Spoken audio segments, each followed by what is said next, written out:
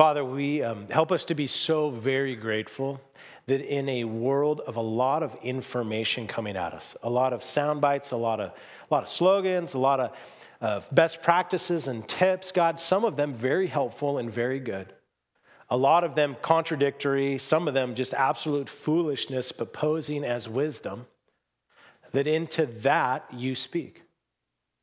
And so, God, might your word come with the sort of authority of which it is due, that it is not merely ink on a page, but the living and active word of God by which our souls are nourished and our lives are transformed, by which the dead live, by which the broken get mended, by which the discouraged find hope, of which the distracted find purpose.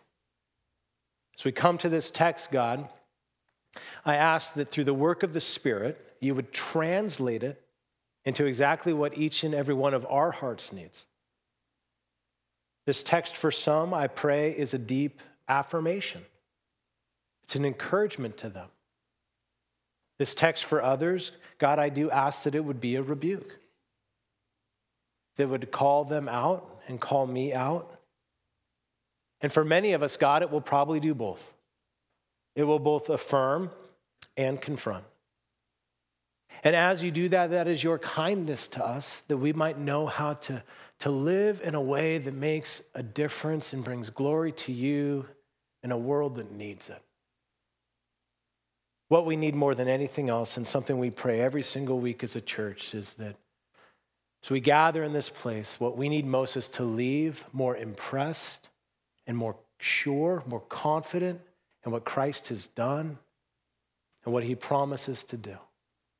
So we ask that through the Spirit, you might lift Jesus up, that our hearts might be drawn after him, and that you would keep him so loud to us in this coming week until we get to gather back together to remind ourselves that Jesus is living, that Jesus is real, that Jesus is returning.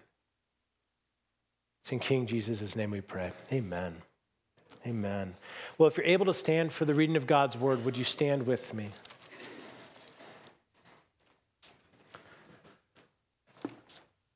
This is Jesus speaking.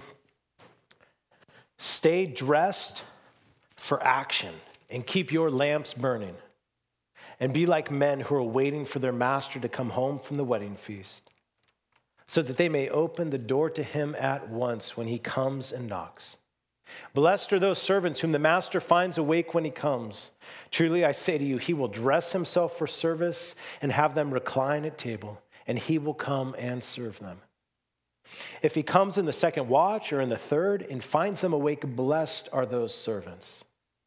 But know this, that if the master of the house had known at what hour the thief was coming, he would not have left his house to be broken into.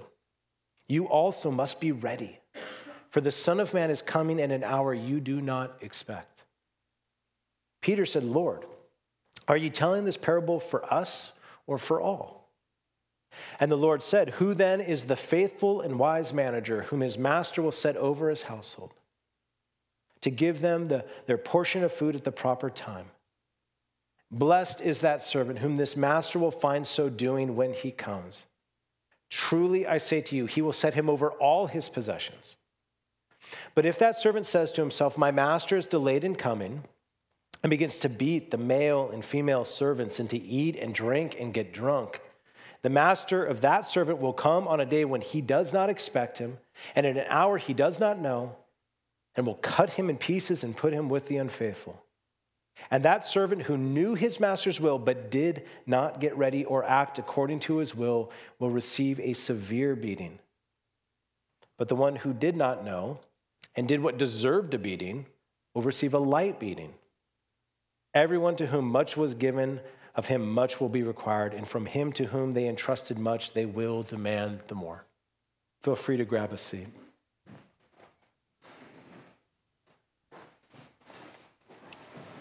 Oh, there's a lot in this text, isn't there? Kind of like, boy, that started good. Kind of took a turn.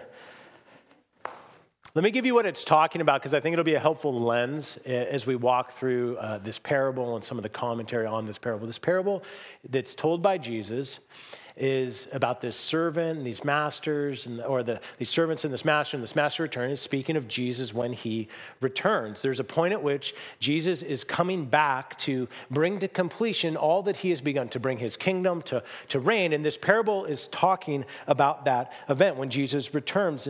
And Jesus returning is actually one of the loudest themes in what's known as the New Testament, the last third of the Bible, the last 27 books. The New Testament has 260 chapters. Christ's return is mentioned more than 318 times in those chapters. Out of the 27 books that make up the New Testament, there's only 3 of them that don't mention the return of Christ, at least one time, the book of Galatians, and then 2 really small books, 2 John and 3 John. Here's the key question that Luke, the author of the words that we're reading here, puts to us. He's saying, when Christ returns, or we could add it this way, when you die, if you die before Christ returns, how will he find you? What will he find you doing? What will be the condition of your life? What will you have been living for? I could say, what have you been living against? This parable, what it will do, is, among many things, and this is where I'll focus, is it provides a framework for how to engage with that question, kind of 3 handles for how to live in light of Christ's return. And I'll say this a few times, but I'm not going to give you a lot of really practical, ground level ways of doing this. I'll give you a few illustrations, but this is going to be much more about, here's some handles for you to consider. And I'll give you some maybe examples of how it might work out, but they're just examples. But let me give you the handles and then we'll dive into the first one. The 3 handles are, what is your outlook? How does that impact your orientation? And what sort of opportunities does that create? So outlook, orientation, and opportunity. Let's take the first one, outlook. Last January, not a few weeks ago, but a year ago, Pete, our community life pastor, and myself, we were traveling back from Vegas, which is where you always do pastors meetings. I'm not sure why. Vegas, baby. Vegas. I think it's because it's easy to get there and usually pretty cheap. So we're down in Vegas and we're coming back and we're flying back to Bellingham. And Pete and I, it was a really fruitful meeting. It was really fun. It was enjoyable. We're coming back and we had a great time. We're having all this great connection. He's a really good friend, been for a long time. Sat next to each other on the plane. Great conversations. We get off the plane in Bellingham. And, if you've been to that airport, very tiny. So you get off the plane, you come in the main terminal, and then you get to these glass doors, this kind of double-doored area where it's like they keep the people that are ticketed from the people that aren't ticketed. It's like, it's the secure area and the unsecure area. And as we get to these doors with Pete, he looks forward, and through these glass doors, here's what he sees. He sees his wife, and he sees his 2 sons waiting for him. And he was going to give me a ride home to my house when we got there. And then I realized, no, I guess I'm taking a cab to get home because your family is here waiting for you. And I think at the time, Warren, he's probably like in a little baby carrier. And Emmett, I think they're like holding a sign and he's just cheering. It's like, Daddy's home. And you see this expression on Emmett's face. And he's just like, oh my God, my dad. And you see him bound. He's just excited. And as soon as we walk through these doors, there's just the little toddler run and just embraces him. He was so excited. You know why? Because Dad is home. I guarantee it was the best moment of his day. The imagery of this text is one of servants who are waiting for their master. They can't wait for him to come home. He's at a wedding, and at this time, weddings could last 2 days or 3 days or 4 days. You didn't know. So when someone went away to one, you kind of just said, they'll be here when they're here. And so these servants, they're waiting for this master to come home. But waiting can be tough. If you knew Jesus was going to show up right now, it'd be easy. But waiting can be tough. Staying ready is challenging. Imagine how quickly the excitement for little Emmett would have been if our plane was delayed 4 hours. Imagine how Rachel would have felt with 2 little kids in the airport trying to wrangle for 4 hours. What if it was 4 days? What if the delay was 4 days? At some point, you're dropping the sign. You're like, whatever, we'll go back home. We're not waiting. You can take an Uber. How about like 4 years? Then you send the search committee, it's like, where's my husband? Waiting's tough. It's been 2,000 years since Jesus spoke these words.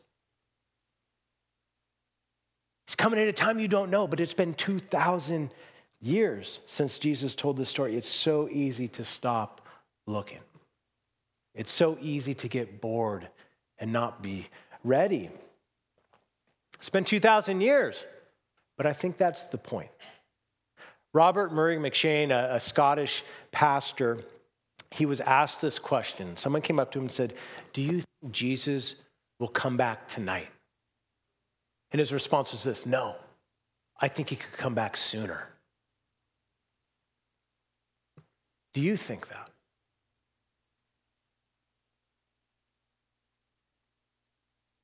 Like now.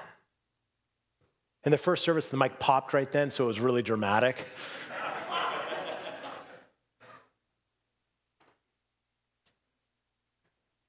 The focus of the parable isn't to nail down the timing of Jesus' return. You know, the focus of the Bible when it talks about Christ coming back is not to try to give us some sort of mathematical formulas that we can poach headlines and try to do all the crazy gymnastics to try to prove that Jesus is coming back on this day according to the Mayan calendar in the book of Leviticus. Like, that's not the Bible's goal when it talks about Jesus coming back. The goal of the Bible is to say, be ready whenever he comes. Just be ready. It's how to live until he does, how to stay, as this text says, dressed for action. The unexpected nature of his return, and that's the language of this thief at night. Like, it just happens. You didn't plan it. You didn't know it was going to happen. The point of that is to create a sort of urgency, an immediacy, and always readiness with how we live. And here's where it starts. What are you looking at? What's your outlook?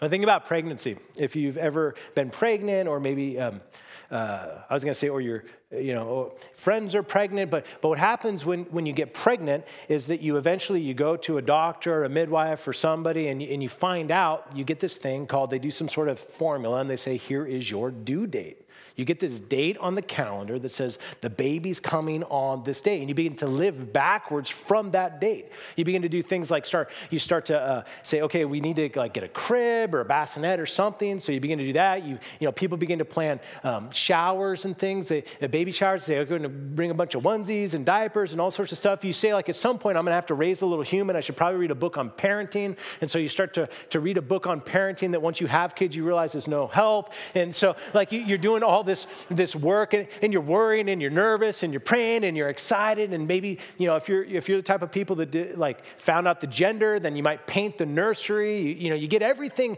as ready as you can, but it still feels a way off until you get to the point that you realize due dates are just mere suggestions, right? It's not exact.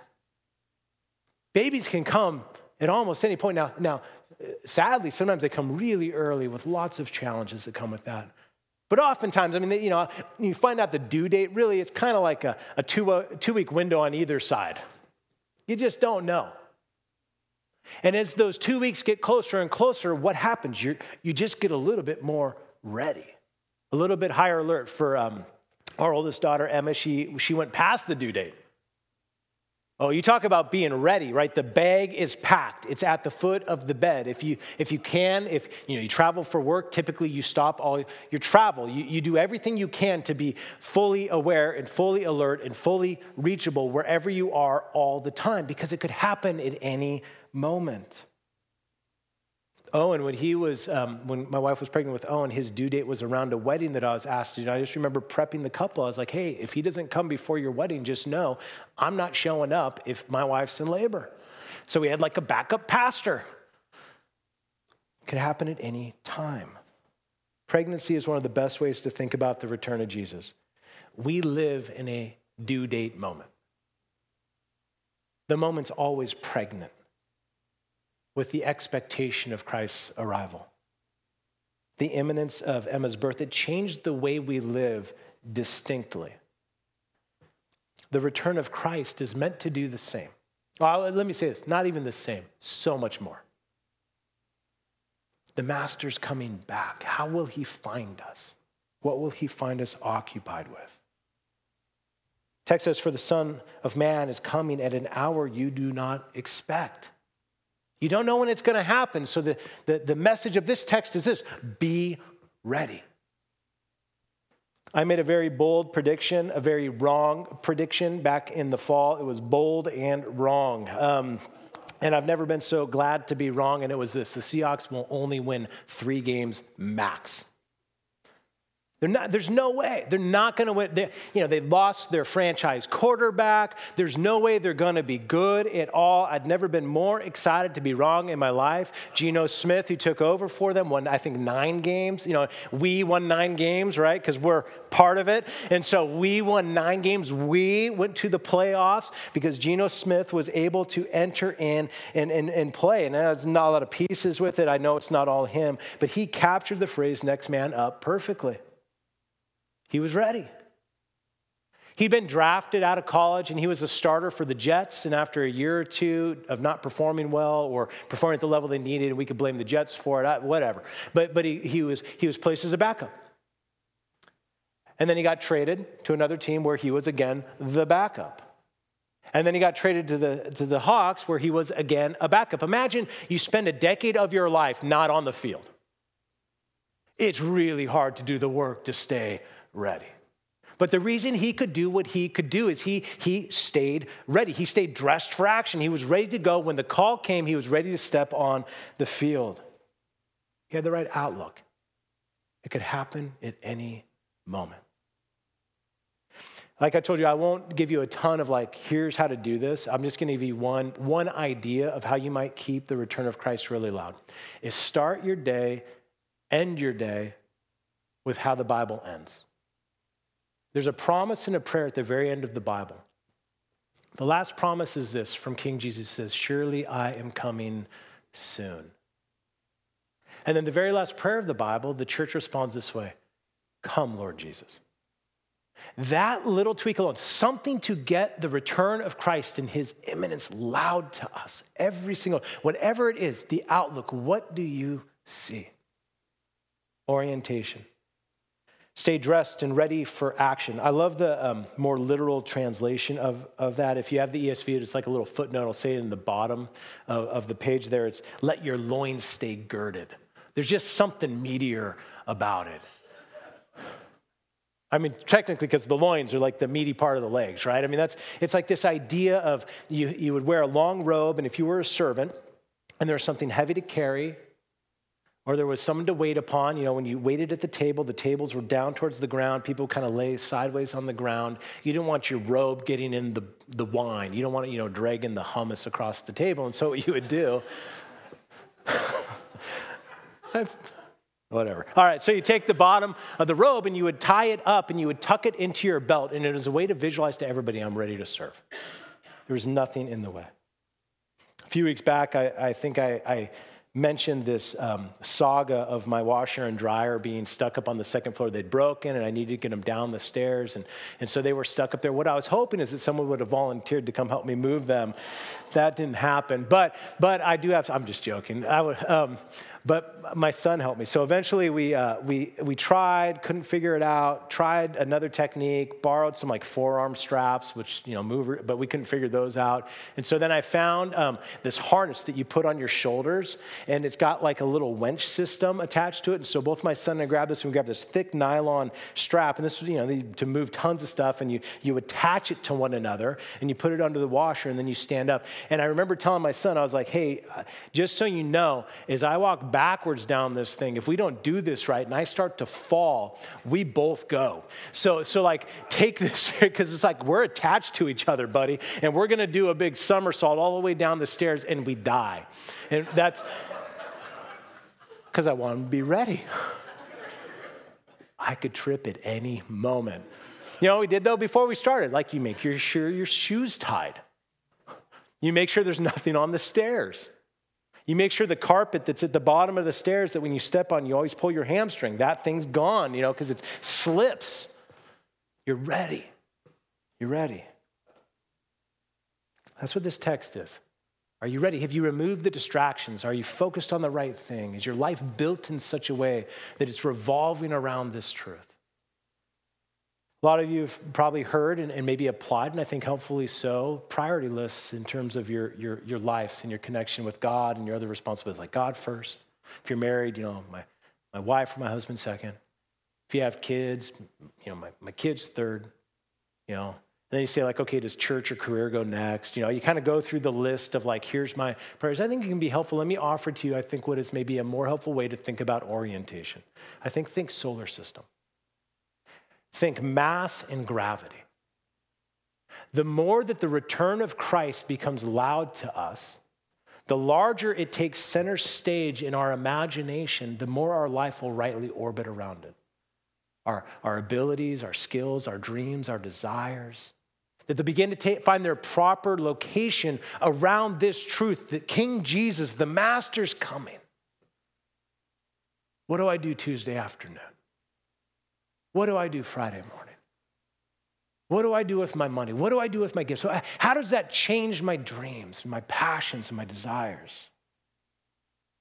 I love how John Piper talks about getting the right thing at the center of this one big thing that shapes everything else in his book, Don't Waste Your Life. He says it like this: you don't have to know a lot of things for your life to make a lasting difference in the world. But you do have to know a few great things that matter, perhaps just one. And then be willing to live for them and die for them. The people that make a durable difference in the world are not the people who have mastered many things, but who have been mastered by one great thing. If I was going to apply this text in light of that quote, I'd say this: mastered by the Master. Mastered by the one great King. Mastered by the reality that he is real and he is coming. Saw a framed quote in one of my buddy's offices a week or two ago from C.S. Lewis, and he said this: Christianity, if false, is of no importance, and if true, of infinite importance. The only thing it cannot be is moderately important. Let me say that again. Christianity, if false, is of no importance, and if true, of infinite importance. The only thing it cannot be is moderately important. One of the things that happens to us, and this is by well-meaning, myself included, by well-meaning followers of Christ, is we just get distracted. Christ gets pushed off to the margins. The reality of his reality just becomes unreal. And we occupy and we live and we act as if this is it. And texts like this are really good reorienting opportunities to say, no, he's coming. How will he find me? If I took Lewis's quote and maybe applied it more directly to Jesus, if Jesus isn't real, he's of no importance. If he is real, he's of infinite importance. The only thing he cannot be is moderately important. He's the Master. Stay dressed for action, be ready. And then this little phrase, keep your lamps burning. And one of the questions you might ask is like, what does it mean to keep your lamps burning? It would have been nighttime. It's the second watch or the third watch of the night. And the only reason you would have your lamps burning, you'd be consuming oil, is that it's nighttime. It wouldn't have been day. There's no need for the lamps. So we might say, well, is Jesus saying don't sleep? Like stay awake all the time? Of course not. He knows we're finite. We can't do everything. It's okay. It's right. It's not just okay. It's good. God made us with limits. I believe what he's saying is stay spiritually alert. Don't let the truth of who he is and all he's done and what he promises to do and the kingdom that's coming, don't let that, don't go dim on that. Stay spiritually awake. One of my jobs in high school was working at Baskin-Robbins, serving ice cream. It's a pretty fun job, making $3.25 an hour. And some of you are like, I made 38 cents an hour. I know.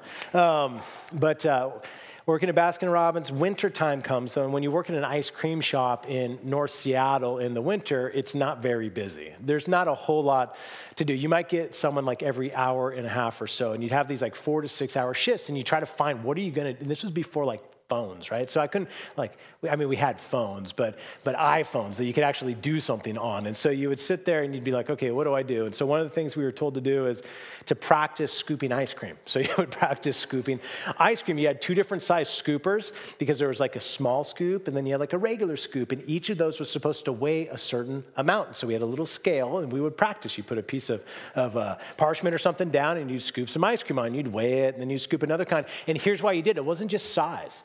Different ice cream has different densities. Like the ones with nuts in them, those are heavier than the ones with marshmallows. And you get like daiquiri ice, which you should never get. It's disgusting. But don't send me hate mail. It's disgusting. But that's really, really dense. And so it's heavier. And so, you practice your scooping. But after you've done this enough, black walnut, you know what that's going to weigh, right? You just know. And you know what it tastes like. But that's why it's always there. And so you practice scooping, right? So after you get good at like scooping, then you go like, what else am I going to do? And so you do some stuff. So what I tried one time, I know I shouldn't have done it, but we had this massive walk-in freezer where they kept all the old tubs of ice cream. And I was thinking about the movie A Christmas Story.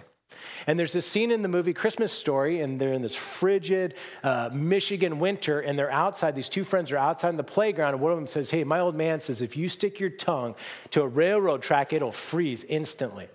He's like, your old man's dumb. And he says, well, I dare you. I double dog dare you. He gave him the double dog dare. And he's now, all these friends are around. There's this pole sitting there. He says, all right, fine, I'll stick my tongue to it. So I decided to reenact that. I wanted to see how fast it was going to take to make my tongue stick to a walk-in freezer. And so I did. So I walked into the freezer and I went up to this rack and I stuck my tongue out. And I'm so dumb that I did it. So that's part one. But I'm also so dumb, I didn't bring any like warm water with me in case it actually worked. Let me spare you your own experimentation. It works instantly. It was instant. My tongue got on that thing. It was stuck so fast. And I'm like, no one's coming in because it's winter for like 2 hours. What am I going to do? And so I said, all right, it's rip it off now or be stuck forever.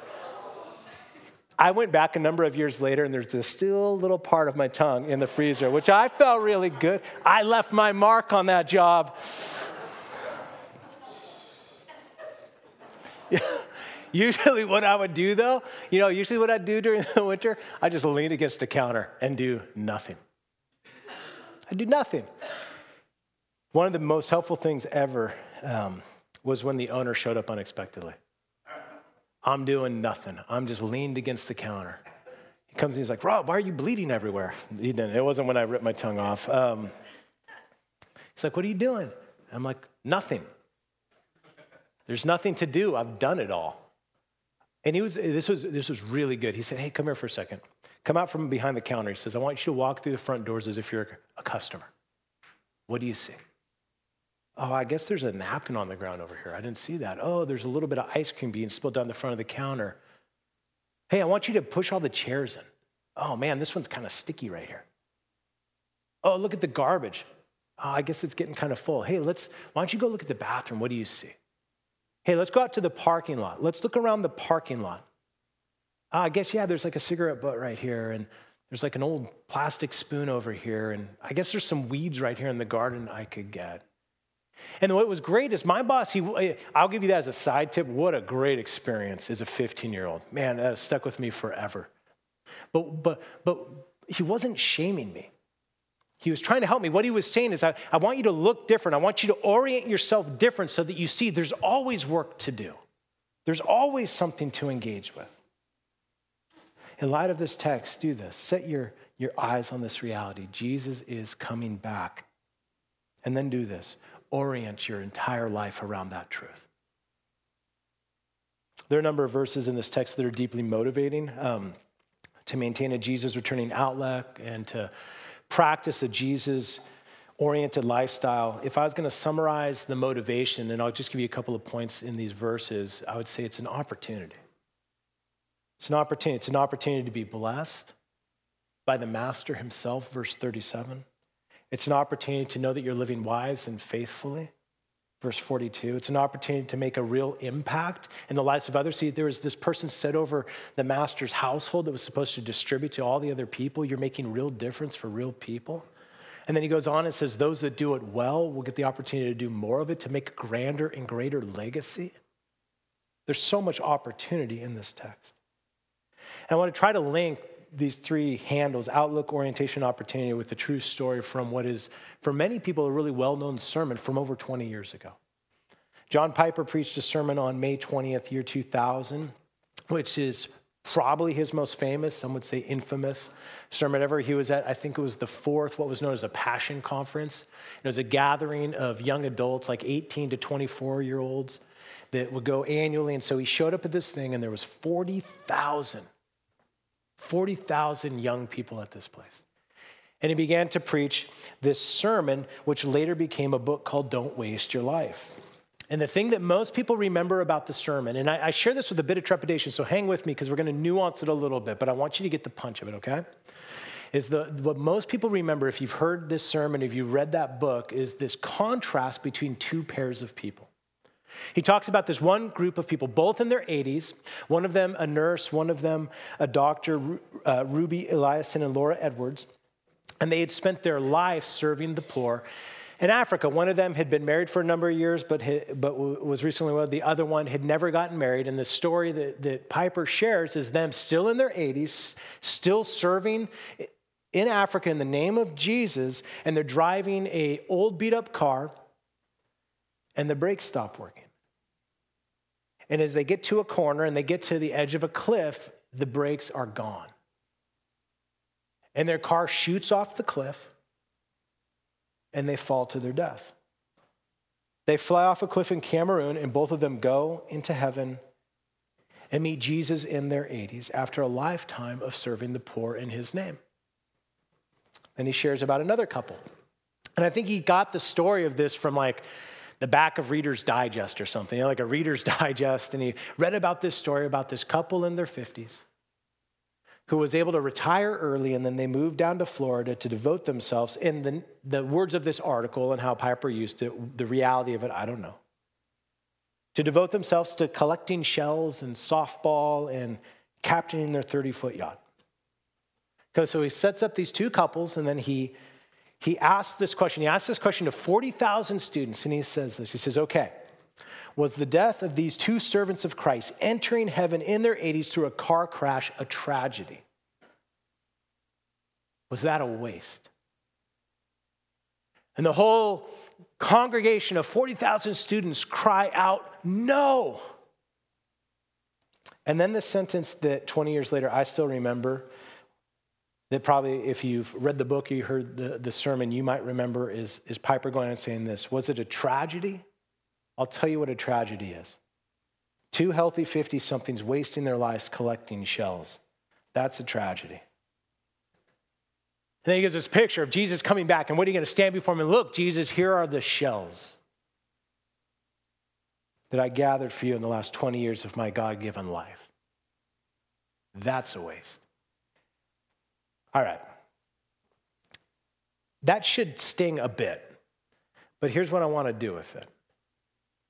And why I was hesitant to share it is because God has used it in a couple of ways in my life and a number of others. See, that could create a massive amount of shame and a massive amount of guilt. So we might ask it this way: is Piper right? Is that a tragedy? Is it a tragedy to retire early? And instead of a life of serving the global poor in another country, to devote yourself to leisure? I mean, if we set it up that way, perhaps, but is that even Piper's point? Was Piper's point like, say that 3 times. Piper picked up, like, we just need a little levity. Is that the point? Is the point like shells are bad? No. And rest is bad, and sand is bad, and sailing is bad? No.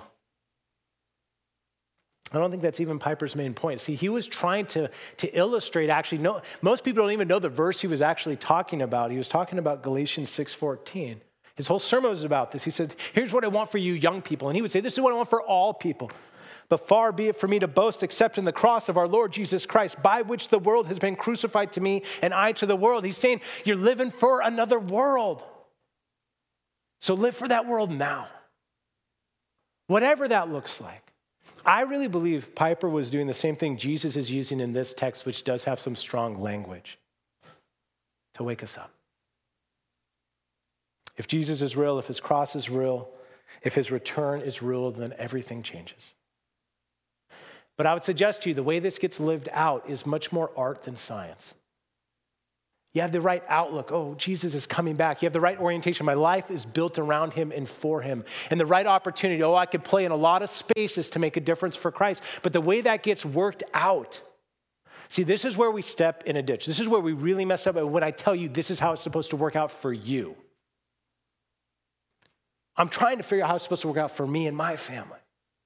The point of this text is to invite you to consider how it might work out for you, to do that in community, to do that before the Word of God. And so we partly see this in Peter's question, Lord, are you telling this parable for us all? Is it just for us? Is it for us all? And Jesus never answers the question. He just lets it hang in the air. And then Jesus goes on. He never actually gives the answer to exactly what it means. He gives these handles: stay dressed and ready for action. Stay usable. Stay spiritually alert. Know that I'm coming back. But he never says this is exactly what to do. And I would suggest to you, I think it's even better. Here's why I think it's better. Because often what we want is the list to check when what he wants is our lives. And once he gets that, everything follows. Give you a couple examples of how it can look like. I was just down in Oceanside, California with 7 other lead pastors. I'm part of this cohort. We get together twice a year to encourage each other, to do like co-coaching with each other, help each other solve problems, to pray for each other. And one of the things that is most moving to me about those experiences is getting to hear the stories of how people ended up in the spots they're in. And so one of my buddies who's a pastor, been a pastor for I think about 25 years, maybe almost 30 years now, he used to be a lawyer. And I asked him, how did you shift from being a lawyer to being a pastor? And he says, well, I was practicing law, and I just began to feel this sense that I was supposed to become a pastor.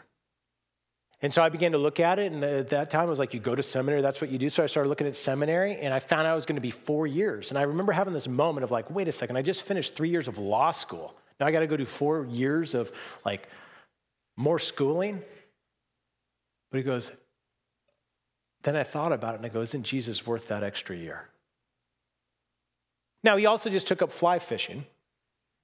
Okay, so I don't want you to hear like, oh, all he does is that. No, he took up fly fishing. He loves fly fishing. He loves to travel. He loves, like, for him, that's what it looks like.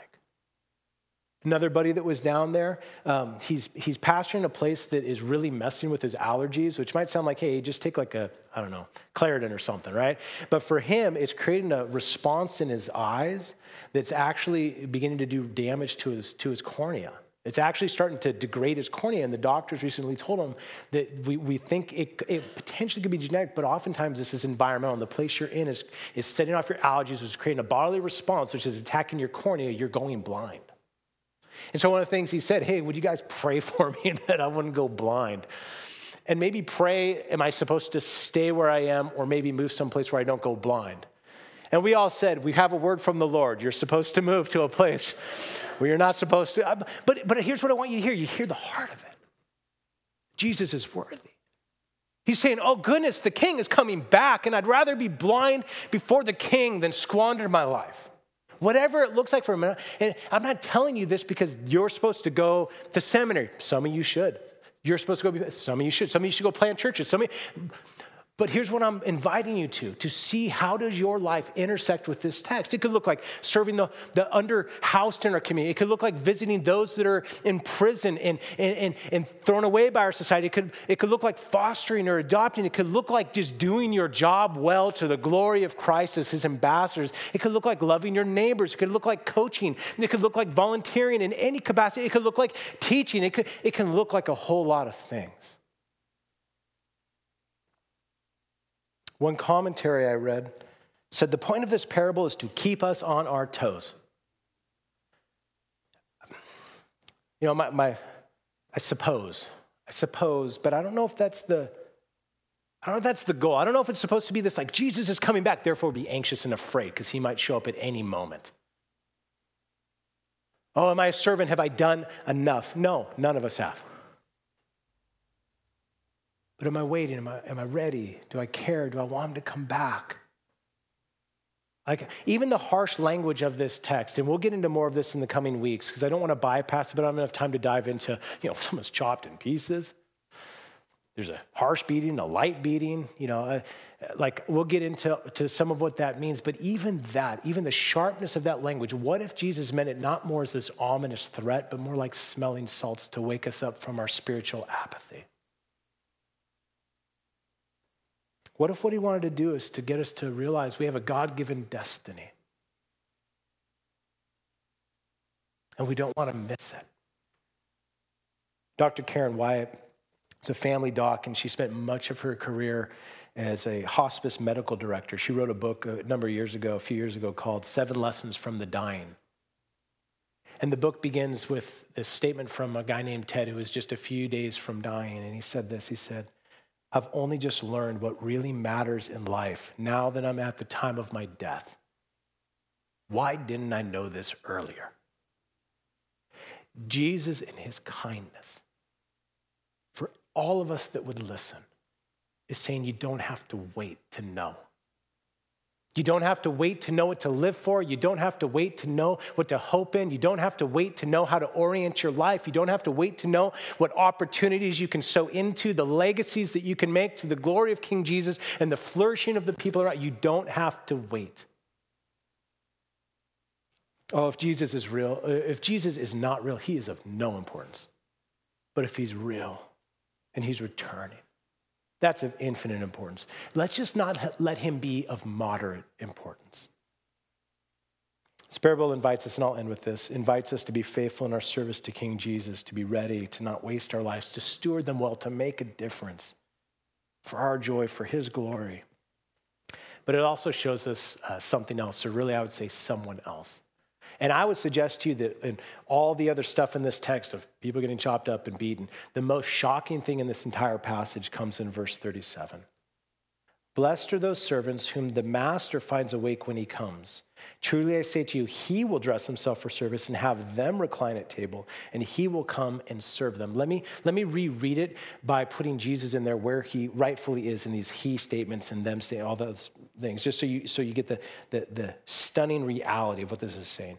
Blessed are those servants whom Jesus finds awake when Jesus comes.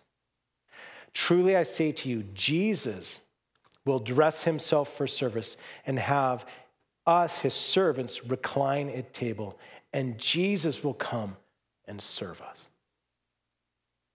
A master would never do that. But that's what King Jesus does. See, this is talking most rightfully about when Jesus returns, and we're going to enter into something called the marriage supper of the Lamb. A marriage that doesn't just go 2 days or 3 days or 4 days. Not a celebration that goes eternally, where the wine will flow, where the food will be fantastic, where all the joys, the greatest joys that you could possibly even imagine, not even that you've tasted, you will receive in the presence of King Jesus.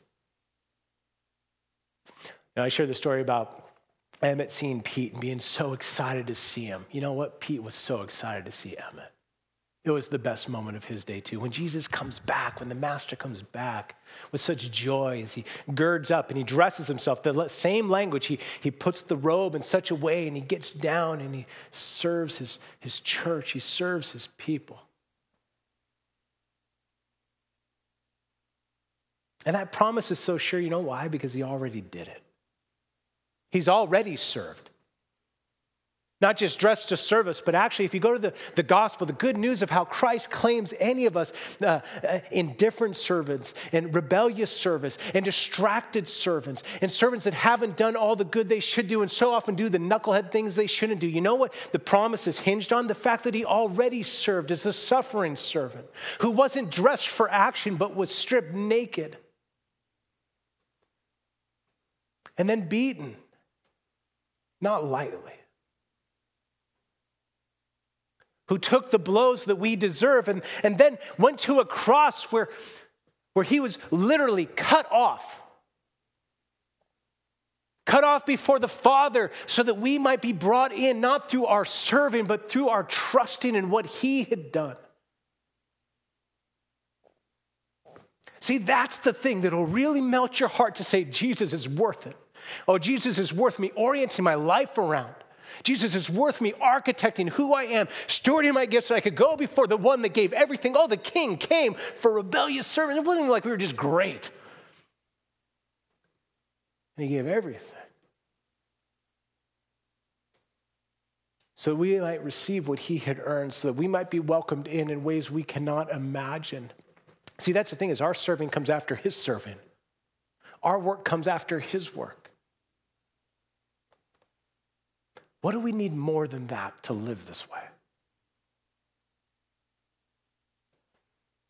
Isn't he worthy?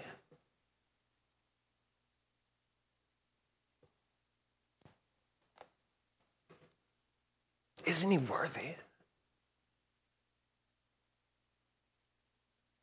Let the smelling salts of this text wake all of us up. Isn't he worthy? Oh, be affirmed where you're doing it. Oh, goodness, the master sees. Isn't he worthy? Don't face the end and say, oh, I wish I would have done it different. Isn't he worthy?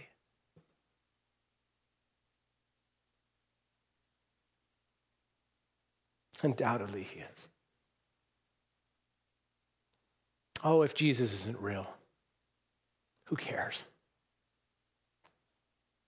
But he is real, and he is returning. And that's kind of the only thing that matters. Let's just not let him be moderately important.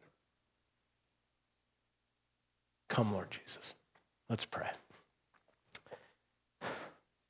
Father, I ask that through the Spirit you would apply this text and apply these truths in a way, God, that simultaneously somehow comforts us and disturbs us. The goal of this is to not, first and foremost, for us to go do more, for us to sacrifice more, for us to pledge more, for us to promise more. God, is to see what Christ has done. And out of that place, and out of this posture of who he is and what he promises to do and that he is coming back, God, that we wouldn't live on eggshells. We wouldn't be walking around in pins and needles trying not to make him mad. But we want to welcome him home to a warm house with the lights on, hearts ready to receive him, knowing that we've spent the time that you've given us to do his work in this world for the glory of his name and the joy of all peoples. In our Master's name we pray. Amen.